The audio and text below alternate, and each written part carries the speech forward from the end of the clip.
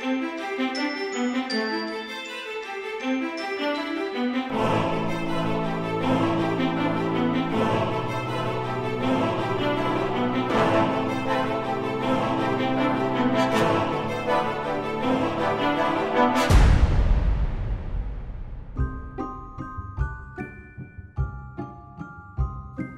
ho, ho, little girl. What's your name? Can I pull your beard? Ho, ho, no! What do you want for Christmas? I don't know, a spotted elephant, and a choo-choo with square wheels on the caboose, and a water pistol that shoots jelly, and a bird that swims, and a cowboy who rides an ostrich, and a boat that can't stay afloat. That's quite a list you got there, little girl. And most of all, I want all of my favorite geeky Christian podcasts that engage faith and pop culture to do a Christmas crossover for the holidays. Well, let me make a list, and check it twice.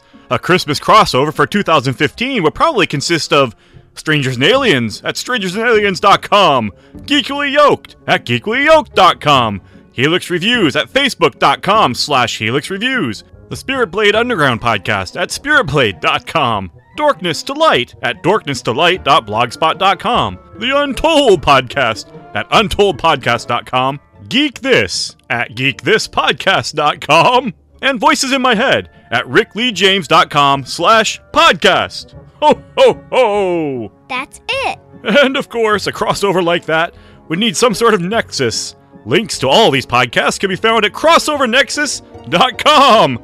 Well, there you go, little girl. Anything else you want? I want an official Red Ryder carbine action 200 shot range model air rifle. You'll shoot your eye out, kid. Welcome to the Untold Podcast, capturing the culture's imagination through speculative fiction. I'm your host, Nathan James Norman. This episode is a part of the Crossover Nexus. I sat down with Christian singer, songwriter, and speaker Rick Lee James of the Voices in My Head podcast to get his perspective on why Christians should make art. Let's listen.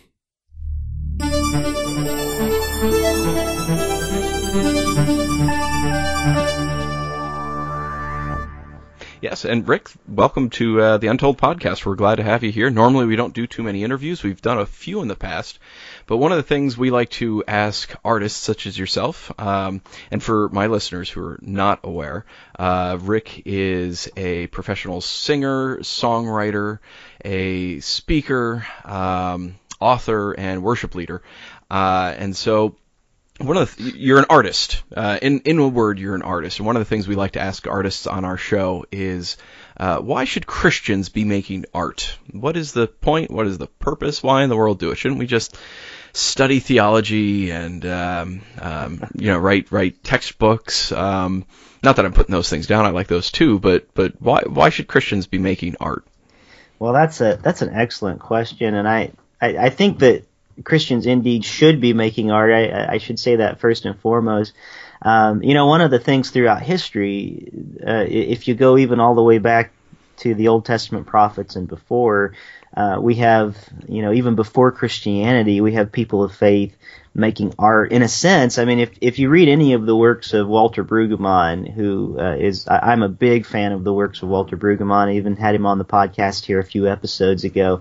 And he has done such amazing work in the Old Testament as far as describing prophetic imagination and what it means to actually be prophetic. I think we have this false sense of what the word prophet means today in our society, at least here in the West, because we always associate it with like seeing the future and foretelling, almost like Nostradamus type things, yes, Yeah. Mm-hmm. But true prophecy and being truly like a prophetic speaker is really to do art. And let me give you an example of what that means, because Brueggemann will point out that the word that the Hebrews will use for prophet would be the word that the Greeks would use as poet. And someone who actually is doing this artistic thing, and they're seeing the world and envisioning it as though God really is in charge of this place, and it really does take quite an active imagination sometimes, and especially if you just look at some headlines today and go, wow, is God really in charge of this? But prophets or even artists, I think I would lump them all together, truly. If a prophet is speaking the words of God, if you take a piece of art, maybe people don't understand always what art is, but let me give you an example of something we may not always think of as art. I've been thinking about the "I Have a Dream" speech. I guess you could almost call it a sermon by Martin Luther King Jr.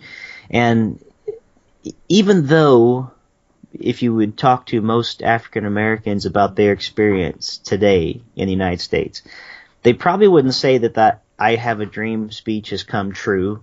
Like, they probably aren't going to say, I've totally experienced a society that's colorblind, you know? Right. Yeah. And yet, in that moment, in that speech, he is prophetically giving this message, or I would say artistically giving this message of a world as though God truly is in charge of it. And he's speaking these wonderful things into existence, and it's something that we aspire to and something that we believe the world looks like when the kingdom of God comes in its fullness and when it comes in its reign.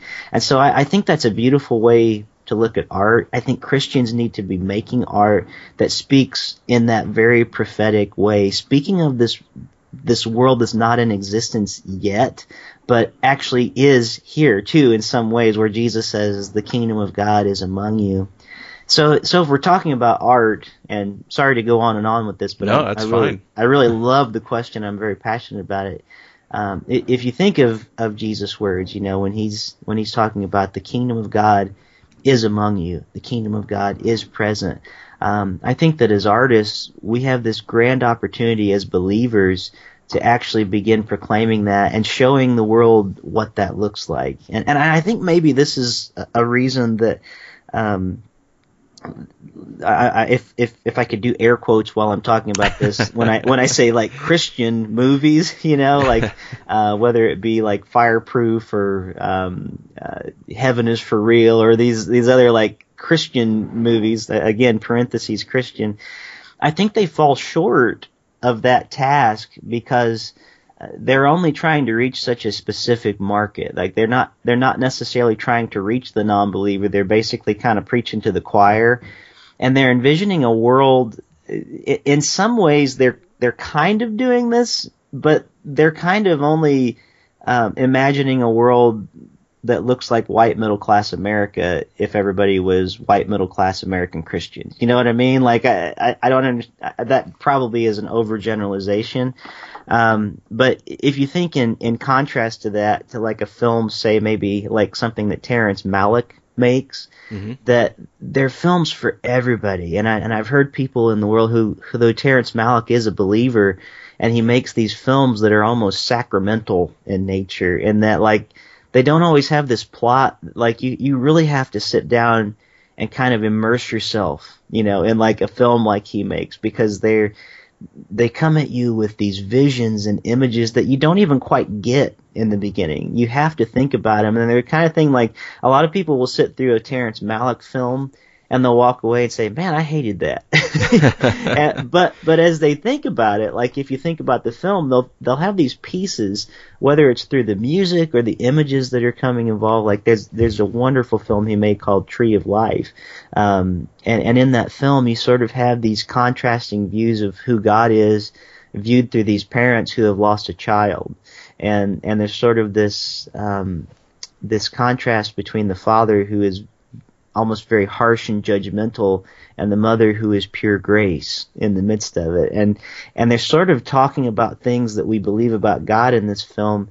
And when you walk away from the film after you've thought about it for a while, you kind of come back to the film and go, I kind of need to see that again. Like there's something that popped open in my imagination. So I think you can take things like that, whether it be the art of a film or the art of a song or the art of, you know, an actual like painting. And I've actually heard it said before that at times some of the worst forms of art are the forms that are just utilitarian, like, you know, like a Thomas Kincaid painting that it looks pretty, but it's not changing the world. You know what I mean? It's not really representing anything that's going to challenge you necessarily. So then I guess the follow-up question to that would be, from your view, what is the goal of art? What's the purpose of doing it? What should its end game be? Well, I think, gosh, that's a huge question. The end game, and there's a lot of. I mean, in some sense, yeah. I mean, in some sense, I guess that Kincaid painting is art too, because you're showing something beautiful, and it is a work of creativity. But I think, like, for the Christian, especially if you're going to be an artist, I think you want to see, you do want to see a way of speaking of a world that is but is not yet. I think what I've sort of already been talking about a little bit, right. and a way of projecting that. And I think you can do that, like, maybe if I just talked about music specifically, which is more my expertise. I look at somebody like Gungor, like Michael Gungor and his band Gungor, and I think, like, man, I wish I could write music like that, because it's so, like, imaginative, and he's a Christian who's an artist, but it's not necessarily like you can't classify that as like CCM top 40 like Christian radio music. Sure. Yeah, no. And you don't always even walk away from the songs and think like, well, I completely understood what that was, like it's sort of the things that you kind of have to let germinate in your mind, and then they kind of give birth to other ways of thought and thinking. And then there's people who, like me, who, as much as I wish I was like a Gungor or somebody like that, my music, I actually feel like I have a calling specifically for the church, like in a sense that congregationally, like my new album is, every song on there is designed and written for the church to use like in a public worship setting. And so I think there's room for both of those. So I don't ever try to present myself as an artist as though like I'm ever going to be that kind of artist that Gungor is. But at the same time, like I feel like there's a different way to express art. And I think both are necessary. And in a sense, the kind of art I do, I think is proclaiming a world that already is but is not yet too, right. And I think is proclaiming who the Father is. And I think there's a place for that.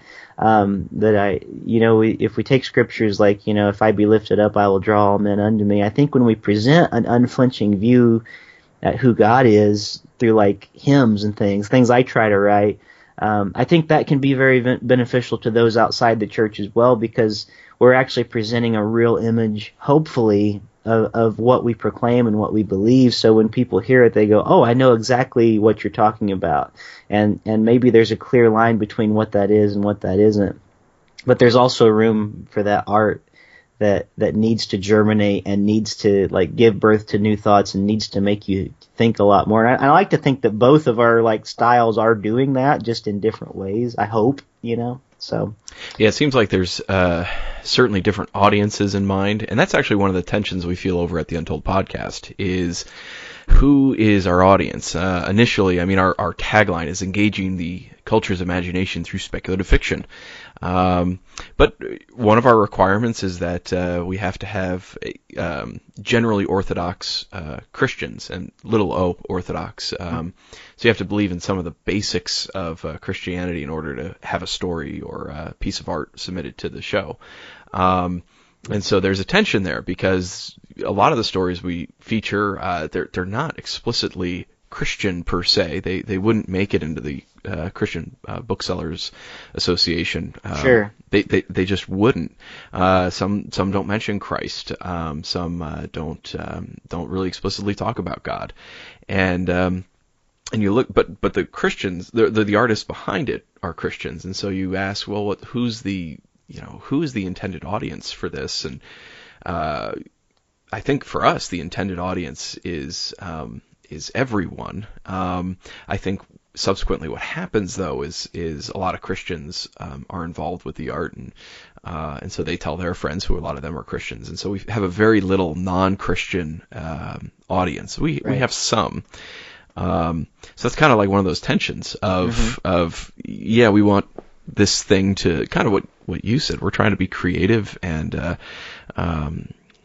change people's thoughts, or not maybe change, but challenge and open up new worlds and speak reality and give an image of the way things could be, and they already are. There's that tension between inaugurated eschatology. Already and not yet. Yes, Jesus is reigning, but he will reign when he comes again in fullness. And And so we over at our podcast, we struggle with that. It sounds like, here you are and you're writing modern hymns, if I can put it that way. And that certainly is for worship in the church, but it's also art, and believers and non-believers can appreciate that equally. You watch some movies and they'll use How Great Thou Art is in the background, or you think of the movie True Grit, and that movie was the whole soundtrack was based around leaning on the everlasting arms. Yeah. All throughout the film, just leaning on the everlasting arms. Okay, it was not a Christian film. The filmmakers were most certainly not Christian. But even there, they recognize the beauty of this hymn. And sorry to interrupt. No, that's fine. Go ahead. I'm from New York. We do that. Well, the Coen brothers, are a perfect example of that, of people who aren't believers but are using art that actually makes Christians think. And there's a new movie. I don't know if you saw the trailer, that they have another new film coming out, which has a lot more like explicitly Christian themes in it. And it stars George Clooney, and he's playing like an actor from the 50s, and he's portraying this actor that in the film is one of the centurions that's crucifying Christ, and I wish I could remember what the name of the film was, but the trailer was like, wow, I gotta see that film, and so that was just a side note, because you had mentioned the True Grit, and what a different film that is from the original John Wayne. Most certainly. Yes, most certainly. Talk about a reimagining. And I think about, with your podcast, and I don't know if you've ever covered this story on your show, but Parker's Back by Flannery O'Connor is one that comes to mind. I don't know if you've read that short story. Yeah, I love Flannery O'Connor. If one day when we can afford the rights, right, oh. We will produce a Flannery O'Connor story. She's a good example of Christians doing art well. Yeah, exactly, and it's like, how do you describe art? That would be, we could probably talk about that one for a long time, but that's certainly such a huge thing to talk about. I've heard people actually talk about, like, kitschy art, like just the pretty stuff you hang in your home, but it's kind of harmless. But they've actually talked about that and likened it. Like, I've heard Christian artists liken that to pornography.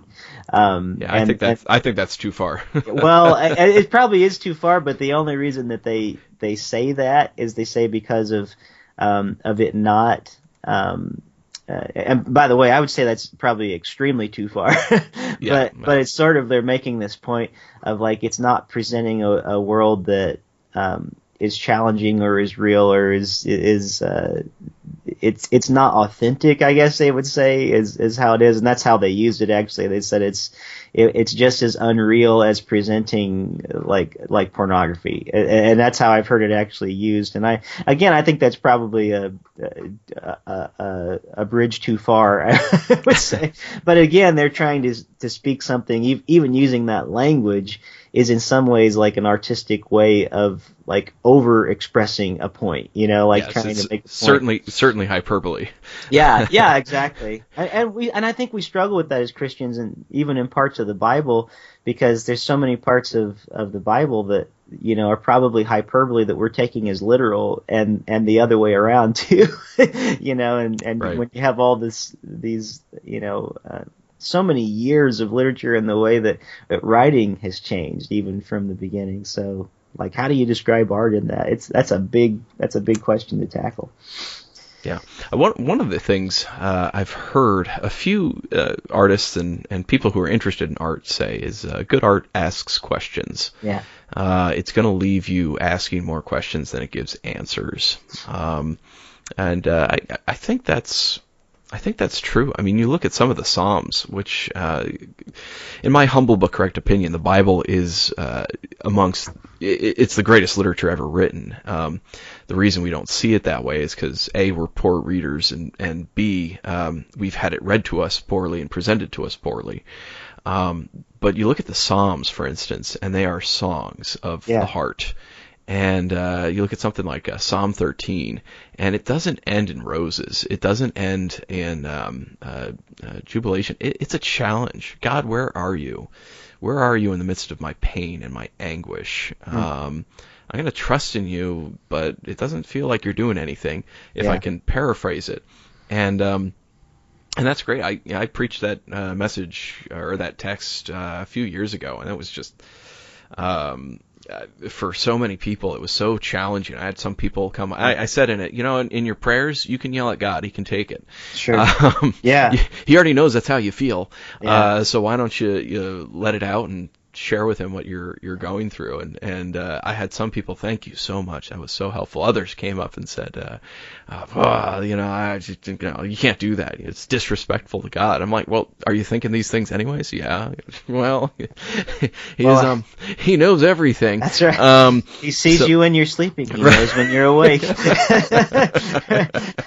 So it's but that's just one example. You go through all of these the stories or the narrative literature or the prophetic literature, to circle back to where you were talking about here, and it is completely challenging. It is questions. It's hardships. You look at Hosea. I mean, that's just a series of questions of the prophet asking God questions. Why in the world would you let this happen? Well, I've got an answer for that.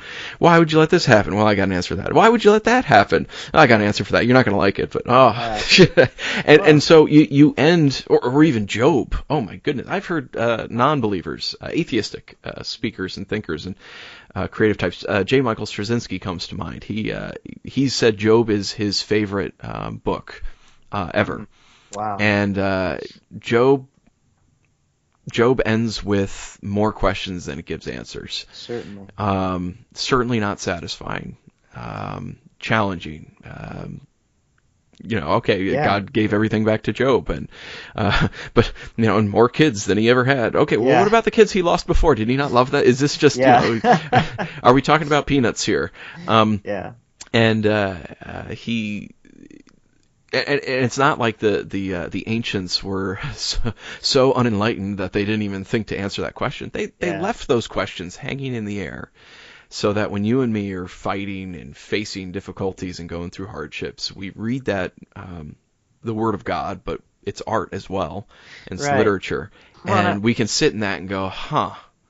And you're right. I think that's the power of the way that Scripture was written, and I think we lose that sometimes in modern Christianity. But from what I know of, when I studied theology in school and stuff, and the way that they taught me to read the Bible is, we don't read Scripture in a Jewish way, because Jews will look at Scripture and it's to be wrestled with and mulled over and debated and argued about, and it's sort of the idea that they actually created these things so that we would have discussions, and that we would, in this very artistic way, come to it and have our minds be challenged and cause us to think in new ways. And, it's funny you mentioned the Psalms, because in my book on the Psalms that I wrote, I said almost that exact same thing that you were talking about in your sermon, that God is not scared of those questions that we bring. I mean, the Psalms are a beautiful example of that, but there are times when I think God much prefers an honest curse to a dishonest praise, and there are certainly those times in the Psalms where the psalmist is questioning God. Are you even there? Are you even listening to me right now? The evildoers are thriving, and their bodies are sound, their pockets are full, and they scoff at me. Why is it that the wicked are prospering and I am poor? And that, like Psalm 72, when he says, I walked into the house of the Lord, and there's this picture of he's so filled with bitterness, at the way he's seeing the wicked prosper. And he's asking this question, but whom have I in heaven but you? There's nothing I desired more. I had nearly fallen away because of the way that the wicked are prospering around me. But then to come back in that beautiful picture of in the house of the Lord, whom have I in heaven but you? There's nothing on the earth I desire more. My flesh may fail, but you are the strength of my heart. And that's some powerful stuff, when you come to that. So I'm loving this conversation. So we could we could probably go on about it all day, but just one other thing, if you don't mind. Oh, absolutely. I want to give an example of a Christian artist who does music and does it super well, and probably a lot of your listeners are familiar with Sufjan Stevens. Oh yeah. But Yeah. his Illinois album, or Come On and Fill the Illinois, was the the name of it.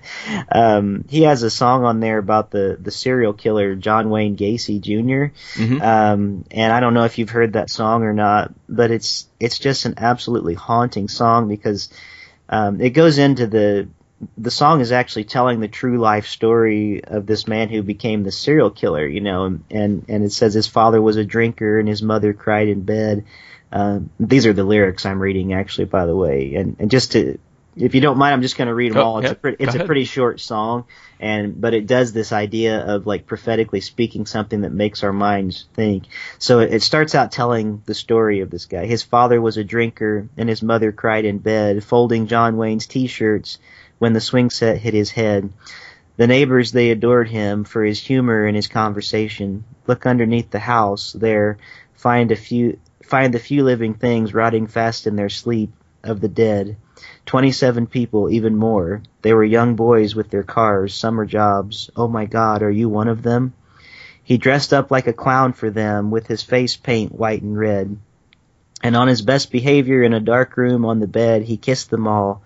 He'd kill 10,000 people with a sleight of his hand, running far, running fast to the dead. He took off all their clothes for them. He put a cloth on their lips, quiet hands, quiet kiss on the mouth. And then the last 4 sentences of the song, the last couple lines, are what really make this song truly like soul-searching. He says, and on my best behavior, I am really just like him. Look beneath the floorboards for the secrets I have hid. And that line about like, isn't that just, it's just haunting, you know? And, well, because it's so disturbing. Yeah. And we're so disturbed, and it's very easy for us to kind of in a gossipy way just look at that and go, oh wow, that's horrible, and we kind of judge them in our minds, and then when he turns that around and says, yeah, I'm the same way. I've got things hidden under the floorboards. Yeah. It's just so challenging to the way that we think. We don't want to admit that we could possibly be like that serial killer. And while I don't think Sufjan is saying that I've actually killed people, no, and, it's hyperbole. Oh yeah, and you know, but it's important. Yeah, it's important hyperbole. He's making a very good point that the sinfulness that rests in him also rests in me. Or as one of my friends says, why are we so uncertain that it's our enemy that has the heart problem and not us? You know? Yeah, and, good word. Yeah, my friend Brandon Hancock, just to give credit to that quote, he said that, and I thought it was a beautiful way of saying it. So.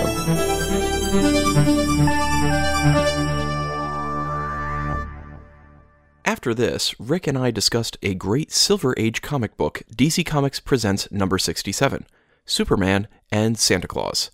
Head over to rickleejames.com or find the direct link in the show notes to give a listen. We've also included a link to the Comixology version of the comic so you can join in on the fun. Well, this episode is quite a bit longer than our usual fare, so let's jump into it. Today's story was written by Frank B. Luke. Frank Luke grew up in Oklahoma, met his future wife at seminary in Missouri, and now resides in Iowa with her and their 2 boys who keep them very busy. They are associate pastors at a small church outside Knoxville, Iowa. While he earns a living as a web developer, she takes care of the house and boys. Alongside his nonfiction, sermons, church lessons, and answers at hermeneutics.se, he writes fantasy and science fiction to explore God's truth in fantastic ways. He finds such story theology connects with readers on both cognitive and emotional levels. Besides writing and programming, he enjoys Bible study, Hebrew, theology, church history, and doctrine. He is the author of The Buick 8, Rebirths, and 7 Deadly Tales. You can find him online at frankluke.com and facebook.com/frank.b.luke. Head over to our show notes for all the direct links. Today's story originally appeared in 7 Deadly Sins, a short story collection of Faustian bargains, a collection of interconnected stories by Frank B. Luke. So now, without further ado, the Untold Podcast presents Lou's Bar and Grill, Six is Wild, by Frank B. Luke.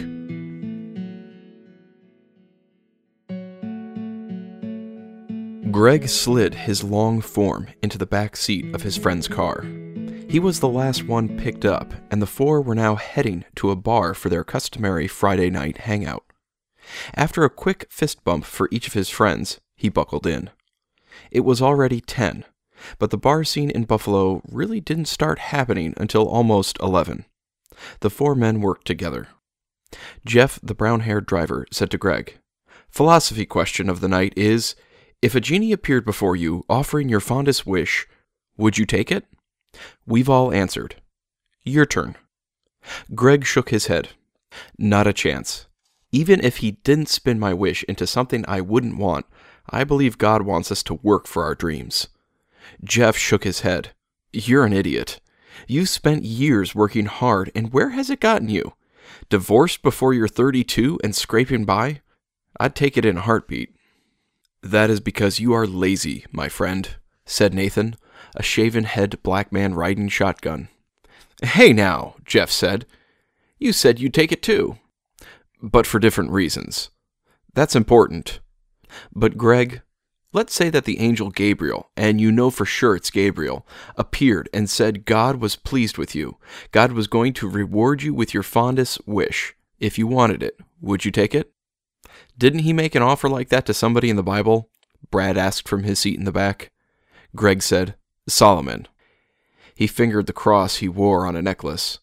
His mother had given it to him at his baptism. I still don't know. That sounds too much like an easy way out. You're the only one here who feels that way, Brad said. We'd all take the wish. Greg chuckled and brushed his hand through his sandy blonde hair. Peer pressure. What would you guys wish for? Brad bit his lip and looked away. I'm going to keep quiet on that one. It's very personal. Nathan spoke. Nothing greedy. Just enough money to pay off my cars and house. With the money we save on the payments, we could start a nice college fund for our little girl. Dude, she's 3 months old. Plenty of time for that, Jeff said. Mine isn't just for me. It's for every Detroit Lion fan in the good old USA. You'd use your wish for them to win the Super Bowl? Greg asked incredulously. He leaned forward until the shoulder strap stopped him. Brad laughed, closed his blue eyes. But you'd make bets on them with every bookie from here to Atlantic City. You wound me, Bradley. That hurts deep. Still true, Nathan said as Jeff turned onto the street their favorite bar was located on. Hey, it's closed, Greg said. What gives? Oh, I forgot to mention that, Brad said. The Long Branch had a fire in the kitchen this morning. I read about it online this evening. Well, that's great. What are we going to do now? Jeff asked. Keep driving. There's got to be another bar around here somewhere, Greg said.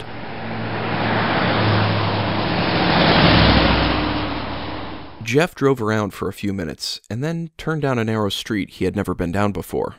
Where are you taking us? Brad asked. Don't know. But this way just feels right, like water running downhill. He changed the subject. So, Brad, how do you like the couples counseling? Brad sighed. It's a bacon cheeseburger at a bar mitzvah. That bad? Yeah, it sounds good, but it doesn't go over. I doubt we make it much longer. I'll keep you in my prayers, Greg said. Fat lot of good those prayers did you, Brad snapped. How much do you pay in child support a month? Easy now, Jeff said. No need to go there. He pointed ahead. Hey, I've never been to that bar. Anybody heard of Lou's? Off to the right of the next intersection was an awning sticking out from the graffitied red brick wall. It simply read, Lou's Bar and Grill. A spilled trash can lay on its side next to the wall. Everyone said they hadn't. Shall we give it a try? Brad asked. I don't know, Greg said. That place looks like a dive. We're not exactly going there for our health, big dog, Nathan said. What's the worst that could happen? Long as it doesn't have strippers, I'm good with it. What have you got against strippers? Brad asked. A marriage, that's what, Nathan said with a snort. It's a happy one, and I want to keep it that way. I'm married, and that doesn't stop me.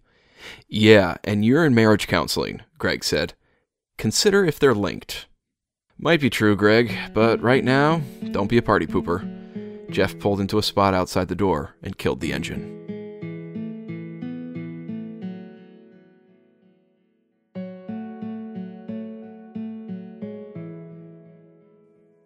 Greg thought the poorly lit bar was as dumpy on the inside as the outside.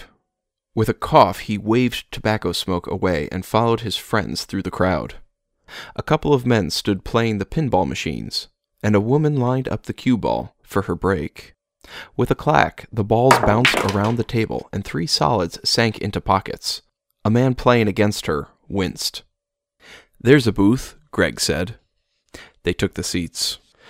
A tall, buxom brunette with a tray and apron came up to them almost immediately. "Welcome to Lou's. I haven't seen you guys before. Either you're new or always show up on my night off."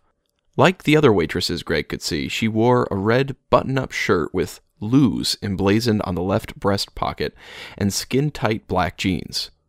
Her jeans were tucked into black boots which came up to just below her knees. "I can't imagine me being that unlucky," Jeff said with a wink. "I can," she said, popping a bubble. She pushed her short black hair back from her face. Nathan laughed loudest. "Man, you are going to need some ice for that burn." She put the tray under one arm and pulled out a pad of paper from her apron pocket. "What are you boys having?" She fished a pencil from behind an ear. "Coors from the tap, all around," Brad said. "You sure, sugar?" the waitress said. "We've got some great imports. Lou just got a case of mead that'll make you slap yourself silly." "We'll stick with the Coors," Greg said. "But I'd like a little something extra if you don't mind." He sat up straight. "Your name." She didn't wear a name tag. He winked. "Sheila," she said, and winked back. "And that won't be going on your bill, babe." She gave him a winning smile. As she walked away, Brad elbowed Greg good-naturedly. "Good job." Greg smiled. "I didn't think she'd give it, but it was worth a shot." Jeff shook his head. "Stop rubbing it in." Stop rubbing it in. Moments later, Sheila set a tray down on the edge of the table with a soft thump and put a mug in front of each one. "And just flag me down if you need me. But no wolf whistles. The boss thinks they're trashy." She walked away as swiftly as she had appeared. Greg picked up his mug and a piece of paper fluttered down. "What's this?" He read it out loud. "Sheila, 716-555-0616. Brad gave him a high five. "Okay, now she's rubbing it in too," Jeff said. Jeff finished his second glass and looked around the bar for Sheila. "Where is she?" "Way over there," Greg said. "Looks like a big group of frat boys." Brad said, "You want to wait for her to get back here with those legs from heaven, or go to the bar yourself, Jeff?" Nathan rolled his eyes. Jeff shook his head and stood up. "I'll go." He took the empty mugs and set them on the bar. The bartender, a well-muscled and tall man with dark hair, strode over to him. "Need a refill?" "Yep, 4 Coors." He looked for a name tag. Unlike the waitress, the bartender had one. "Mo. Coming right up." He turned his back to fill the glasses. Jeff looked at the television set over the bar. It was playing a poker tournament. The 2 players still in the hand had large piles of chips. One player called and laid down his cards. The other snorted and laid his down. The second player had been bluffing. "I knew it," Jeff said as Mo put the 4 mugs down on the bar. "You and your buddies play?" "On occasion, and always low stakes, just friendly games." Greg wasn't sure why this guy was asking. Sure.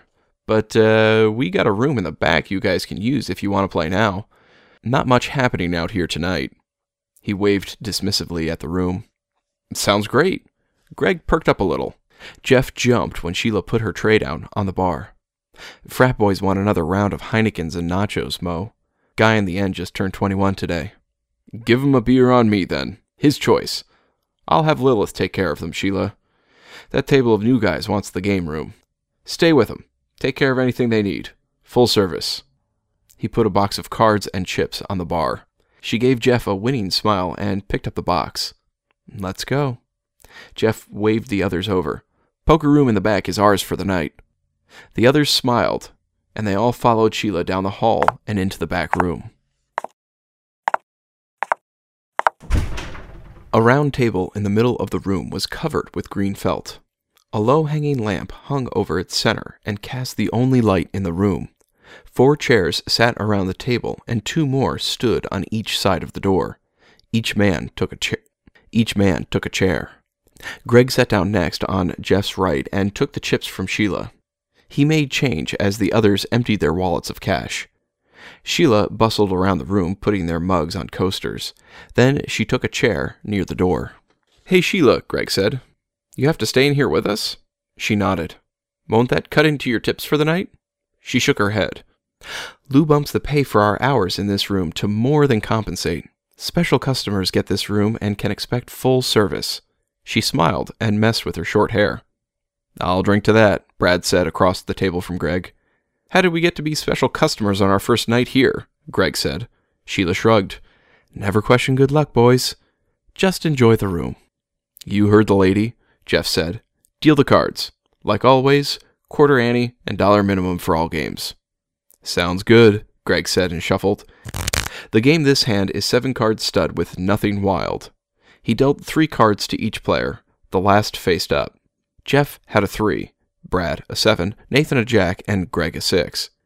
"Jeff, your bet with low card." He threw a $1 chip into the pot. "Sheila, how about some buffalo wings? Extra spicy?" "Coming right up." She left the room. Brad's eyes followed her out the door. "Brad," Greg said, "eyes on your cards, not the waitress, if you want to keep your money." "I can't help it," Brad said, his eyes still watching her walk down the long hallway. "She is just fine. Something about her keeps me looking. I think being divorced would make you notice her more." Greg shrugged and raised his eyebrows. "Yes, I have noticed that we have the best-looking waitress in the bar with us in this room. But I have priorities. Right now, we have a game going."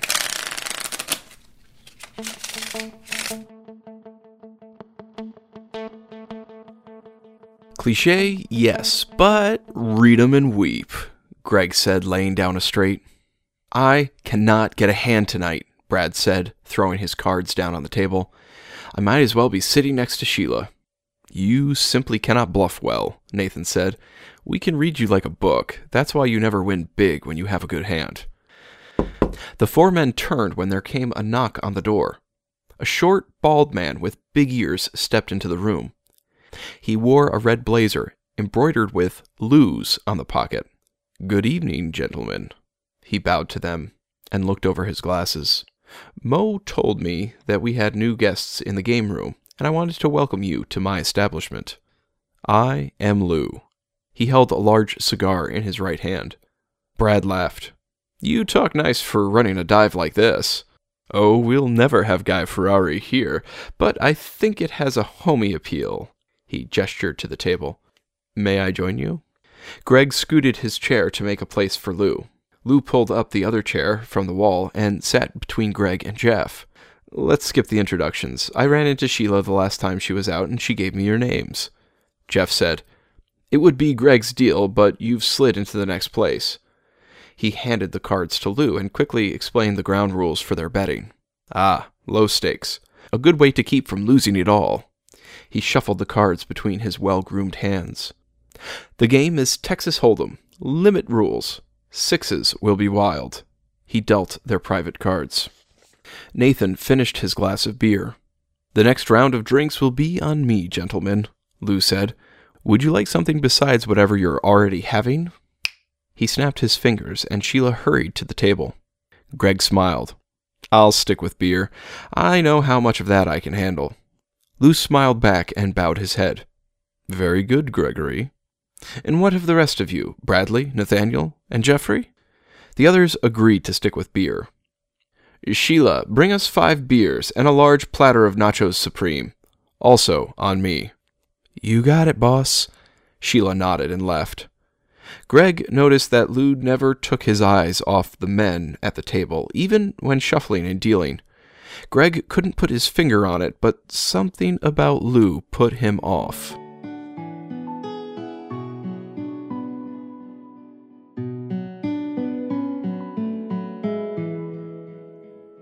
They played several hands with Lou. Money changed hands, but the stack of chips stayed fairly evenly distributed. Greg had dealt this current hand and called for 5-card draw. He liked the simple games best, even though he could play the more complicated variants. Jeff had just folded, giving the hand to Nathan.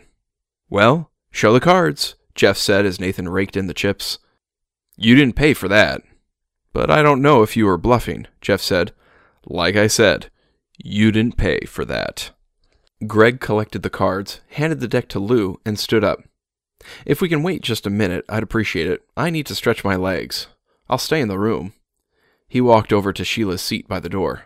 He whispered to her, "Your boss has a pretty good read on the table." Lou had gone for the pot every time one of the men tried to bluff him. "He's been around a lot of people over the years." She stood up to look him in the face. "I bet." "Oh?" She raised an eyebrow at him. "Running this bar, he must see new faces all the time." She smiled. "He does. We have a good core of regulars, but it's always good to see new people." She reached out and squeezed his elbow. "Gregory," Lou called, "please return to the table. Sheila, their glasses are empty." "Right away, boss." She gave Greg's elbow one last squeeze before heading out the door. Lou shuffled. 7-card stud. Follow the queen. He started to deal. Brad chuckled. "I half expected you to say 6s were wild again." "Oh?" Lou looked intently at Brad. "Yeah, you've called 6s wild the other 3 times you've dealt." Brad squirmed a little as Lou stared at him. Lou tossed another face-up card at Brad. Everyone sat up straighter when they saw it. "There's the first queen, gentlemen. Whatever card follows will determine our wild card for this hand." Lou placed a card face down on the table and slid it over to Jeff. He took his hand from it. "Will you do the honors, Jeffrey?" Jeff turned over his new card. 6 of spades. "Even when you don't call for it, you get it," Brad said. "Lady Luck smiles upon me, it seems," Lou said, puffing on his cigar. "But don't worry, gentlemen. She is fickle."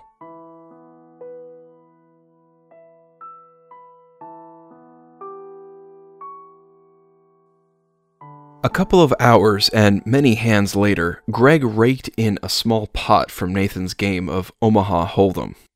He had actually bluffed Lou this hand. The bar owner had looked very peeved after folding and seeing Greg's pair of 5s.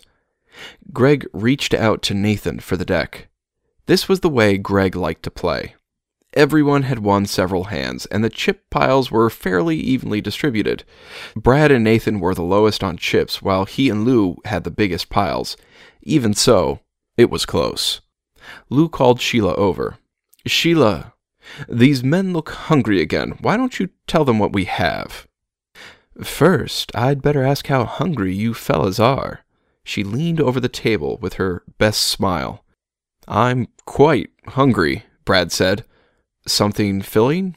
Greg shook his head at Brad's unsubtle attempt to look down Sheila's neckline, but he knew that Brad thought he was being sneaky. "Let's see. You guys have had the Nacho Supreme and the buffalo wings already. Also in the filling category, we've got cheesy pigs in a blanket, grilled potato wedges, and the ever-popular beer-battered onion rings." "I've never had cheesy pigs in a blanket," Nathan said. "Are they good?" "Oh, I like 'em a lot," Sheila said. "Let's try those," Jeff said. "We'll wait until she gets back for the next hand," Lou said. Sheila left the room for less than a minute. When she returned, she carried a steaming tray of pigs in a blanket and cheese sauce. "Mo had a table cancel an order, so here you go." Greg and the others dug into the food. The pigs were delicious. The chef had stuffed each weenie with caramelized onions. Greg shivered a little as Sheila ran her fingers over his shoulders when she passed on her way back to the seat next to the door. Without warning, Greg felt dizzy. "Is there MSG in this?" "Almost certainly," Lou said. "Is that a problem?"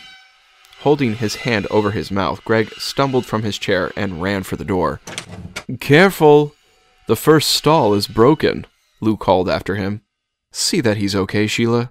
Greg heard the leggy brunette following. Jeff had known Greg for years and never seen him react so quickly and violently. He hoped his friend was okay. Lou looked at his watch. The night is progressing. How about raising the stakes in one last hand, gentlemen? Lou asked as he took the deck from Nathan. The cards made a whipping sound as he shuffled. Brad laughed. All in on this last hand? Winner take all? Something like that. However, I'm more interested in playing for hopes and dreams than money. Lou smiled. What? Jeff asked. Lou's teeth looked sharp, maybe even pointed, and made Jeff shudder. We play for wishes this hand. Each of you wants something, very much. I can provide those aspirations as my terms in this wager. Jeff leaned forward. How can you do that? Lou removed his glasses and set them on the table. He set the deck of cards down and folded his hands. His skin turned red and horns grew from his forehead. The cigar in his mouth almost made him look comical, but Lou's demeanor showed the gravity of his offer. Jeff leaned back with a shudder. That demonstration couldn't have been faked. You look like the devil. Oh boy, what have we gotten into? You want us to bet our souls? Nathan asked, rising slightly from his chair as if to bolt. Not at all. I will take what is most important to you should you lose. You don't have to say what it is aloud, but as complimentary stakes, I will offer you your fondest dreams. Again, don't speak them, as that would be embarrassing for some. He looked pointedly at Brad. I don't know, Jeff said. Tell you what, if any of you win the hand, I'll grant the wishes of all. If I win, you all lose what you hold most dear, tangible or intangible. The three friends looked at one another. Pretty good odds, Nathan said. If only one of us has to beat him. Brad nodded at Jeff. He plays okay, but not stellar. Surely one of us can do this. We're in, Lou, Jeff said. A paper appeared in front of each of them. Jeff read his and saw it contained both what he held most dear and what he stood to gain. You need written contracts? No, Jeffrey. A handshake will work just fine for a gentleman's wager such as this, but appearances matter, for symbolism's sake. Throw those papers into the pot to accept the terms. They did so, and Lou stood and shook the hand of each man. Jeff noted how his skin was warm, almost hot to the touch. Lou shuffled the cards. The game is 5 cards stud, aces high, and our wild card will be... Wait, Nathan said. Not a 6. Anything but 6s wild. Lou put the cards down and took his cigar from his mouth. Why, Nathaniel, 6 is my lucky number. I always pick 6. Do you have another suggestion? How about we do it by a draw? You fan the cards, and whatever card I draw shows the rank of the wild card. Fair enough. Lou spread the deck in the middle of the table with one deft movement. Hand shaking and eyes closed, Nathan reached out and pulled a card from the middle. He turned it over with his eyes still closed. Nathan, you unlucky son of a gun, Jeff said with a sigh. Brad whimpered. I pulled a 6, didn't I? He opened his eyes to see the 6 of hearts lying beside his chips. The 3 men shuddered, just like the hand of Follow the Queen. And thus 6s are wild, gentlemen, Lou said with a smile. He took the card from the felt, mixed it back into the middle of the deck, shuffled twice more, and dealt.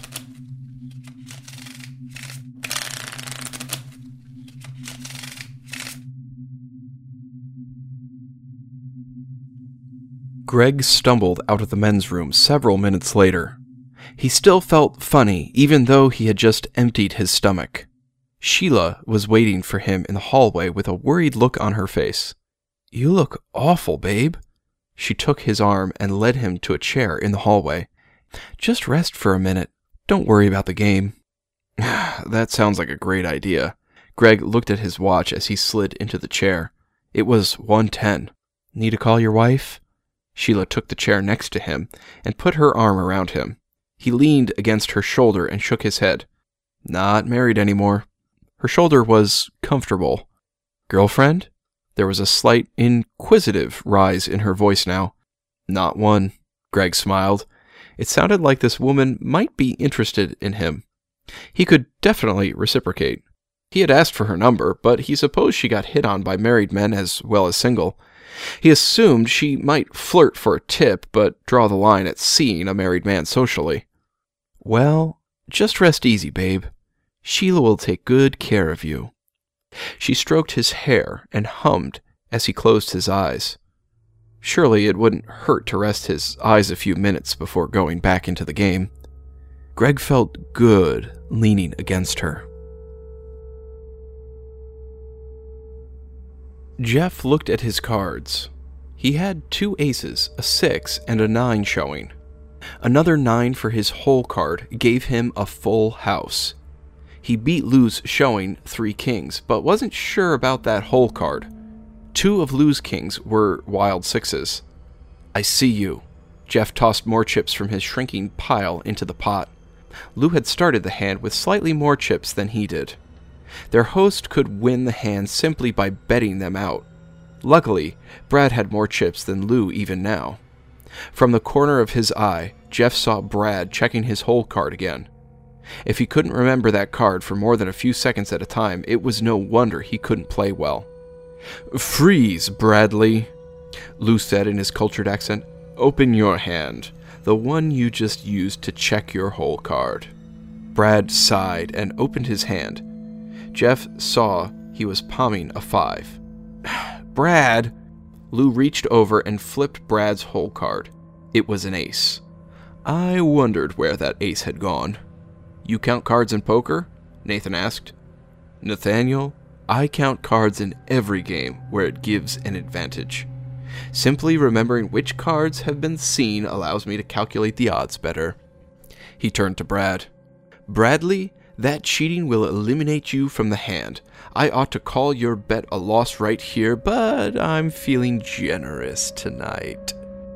Can I give my chips to the others? Lou snarled. Not a chance. Nathaniel, the bet is to you at $25. Nathan bit his lip. I'm all in. He tossed his last $20 worth of chips into the pile. We could have saved us all a lot of trouble by just going all in the first round. Oh, posh. Where would be the fun in that, Nathaniel? Lou said. He tossed some chips into the pile. It's just the 2 of us now, Jeffrey. Another 10 to you. Trembling, he added $10 worth of chips to the pot. Jeff said, I call.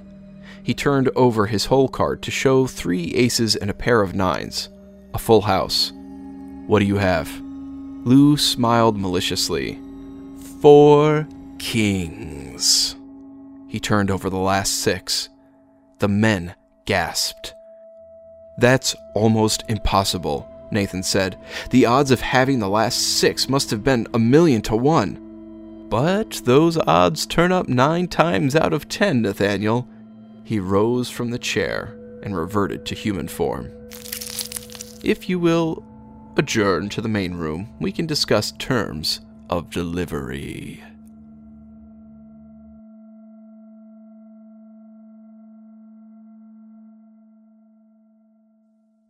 Greg startled to wakefulness. He pushed himself up from the chair and looked around. What time is it? He pulled his sleeve up so he could see his watch. 1:45. The little nap had done him good.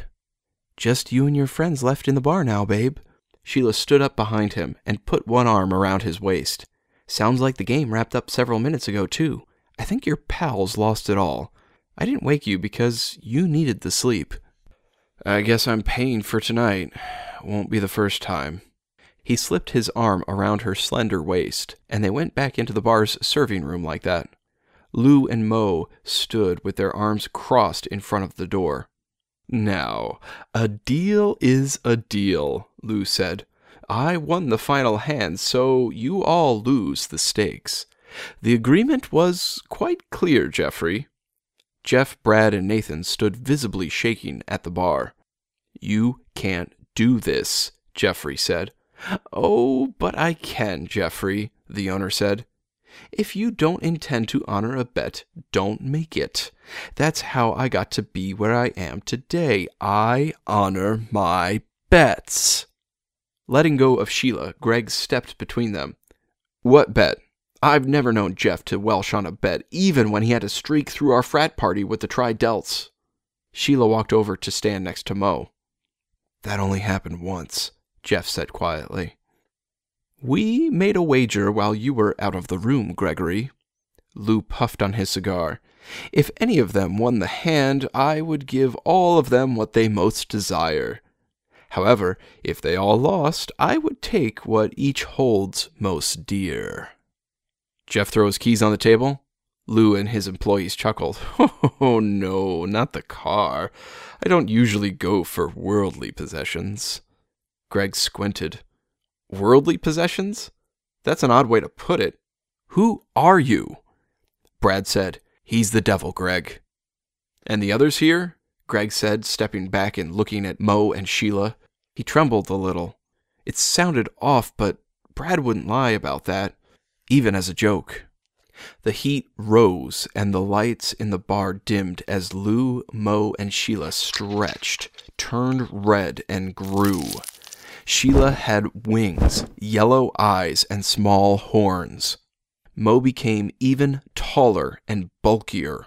A red tail whipped behind him. Lou was taller, still thin, and held a pitchfork. He also had dark hair and a pointed goatee. "I thought the pitchfork was added later," Greg said. Lou rolled his eyes. "As if I care. As long as the clients recognize me, I'm happy. I don't guess you would care to wager on their behalf. You'd let me have a chance to get their souls back for them?" Sheila and Mo guffawed. Lou looked at them sternly until they stopped. "Everyone assumes I take souls every contract. I never said that. These three don't care one whit for their souls." "What'd you take instead?" "I'm taking what matters most to them. For instance, Nathaniel has a lovely daughter. She'll die of SIDS tomorrow night." As the friends protested, Lou held up his hand. "Don't worry, she's very young and will be going to that other place. I can't touch such innocence." Greg swallowed. "Come on, man, you have to help my girl," Nathan said. "Terrible choice you face, isn't it, Gregory?" Lou's toothy smile was ugly and predatory. "Wagering with me is surely a heinous sin, but so is doing nothing and, by that inaction, permitting me to take the girl. Now, Brad losing his car when a tree falls on it, and the Lions losing their Super Bowl berth in a heartbreaking last play in the postseason wouldn't matter to you or you-know-who, but thanks to Nathaniel, I have you on the horns of a dilemma. Jeffrey, however, won't remember this bet and will lose his life savings with a bookie, but that, too, is a consequence of his choice." Greg looked down. "I don't seem to have a choice. Inaction is surely worse than a gamble with you." "I'll throw a little sweetener in the pot. If you win, you get your heart's desire. Reconciliation with Leah. I can give you the marriage you've always wanted." Greg pondered. It would be great if he and Leah could work things out, but was that possible? Before he could say anything, Lou continued. "I can even make it better. Leah can become everything you ever wanted in a wife. What you want is within your grasp." Greg blinked. Everything he wanted was free for the taking. But it wasn't really free. Something clicked in his mind. No. I messed up my life by just hoping it would get better. Wishing won't make it better, and I don't like who I would have to thank. Lou stiffened. "Very well, then. You may win nothing. However, you must still offer stakes. When you lose, I will take what matters most to you. What game would you like, Gregory? As the challenged, you may choose the contest. Think carefully and choose wisely." The three shifted back to their human forms. However, the lights and heat stayed the same. "Any game of skill, you've got centuries on me for practice," he said. "Millennia, actually, at least for the basics," Lou said. "Then it might as well be a game of luck. 5-card draw, one hand." He turned to go back to the gaming room. Sheila moved in front of the door, standing directly between him and the door. Their noses almost touched. "Oh no, babe. The final bet will be out here. No need to go back in there. Lou has another deck." Greg unbuttoned the top button of his shirt as the room grew intolerably hot. As his hand brushed the cross on the chain under his shirt, the room cooled off. Startled, he let go, and the heat returned. He gripped the cross and stared at Sheila. She hadn't moved, but he now saw her in her demoness shape. When he let go again, he saw her as a physically attractive woman. However, her beauty held no sway over him now. He yanked the necklace off so it would always be in his hand. Mo and Lou looked demonic again when he glanced at them. "That you don't want me to go in there is reason enough to go in. We'll use the deck on the gaming table." He pushed the demoness to the side and stepped into the room. His friends followed along with the three from the bar. "Let's do this quickly," Lou said, stepping over the table to pick up the cards. "Wait," Greg said, looking at the table quizzically. "Did you guys change chairs while I was in the bathroom?" "No," Brad said. Seats stayed the same. "Then Lou lost big time." Greg pointed to Lou's hand of cards. "Sixes were wild, Greg. 4 kings beat my full house. Nothing changes that."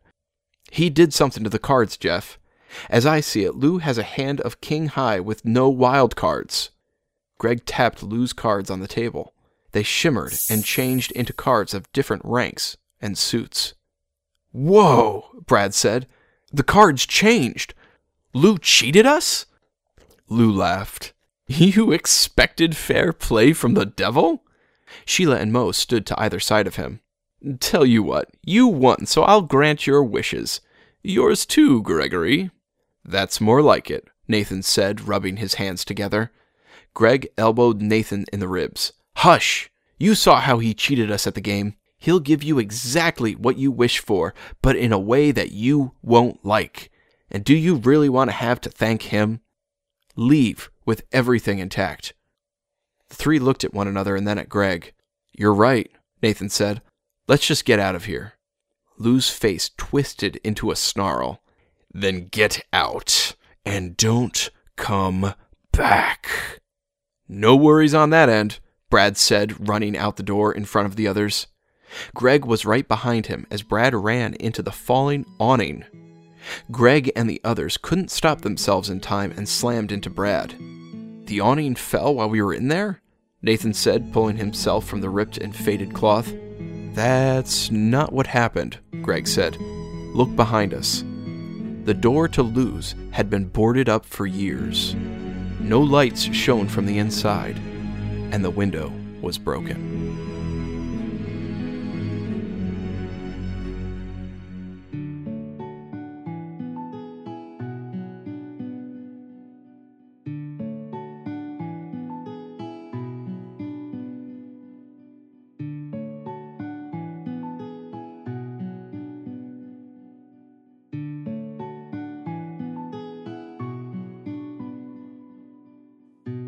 And that was our story.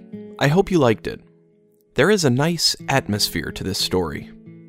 The protagonists blend together in a similar way that the long line of kings blend together in the biblical books of Kings and Chronicles. And that's kind of the point. They're all basically the same average Joe limping along trying to survive, except for one thing. One thing makes a difference, and it cuts through the haze. A broken down, imperfect, but very much present faith makes all the difference. Before we go, remember that this podcast is part of the Christian Geek Central Network at ChristianGeekCentral.com. I also want to mention the second volume of the Crossover Alliance anthology is now available. I have 2 of my short stories featured in this collection, so be sure to check it out.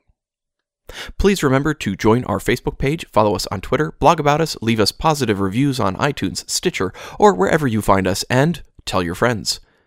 Until next time, I'm Nathan James Norman, reminding you, as long as the clients recognize me, I'm happy.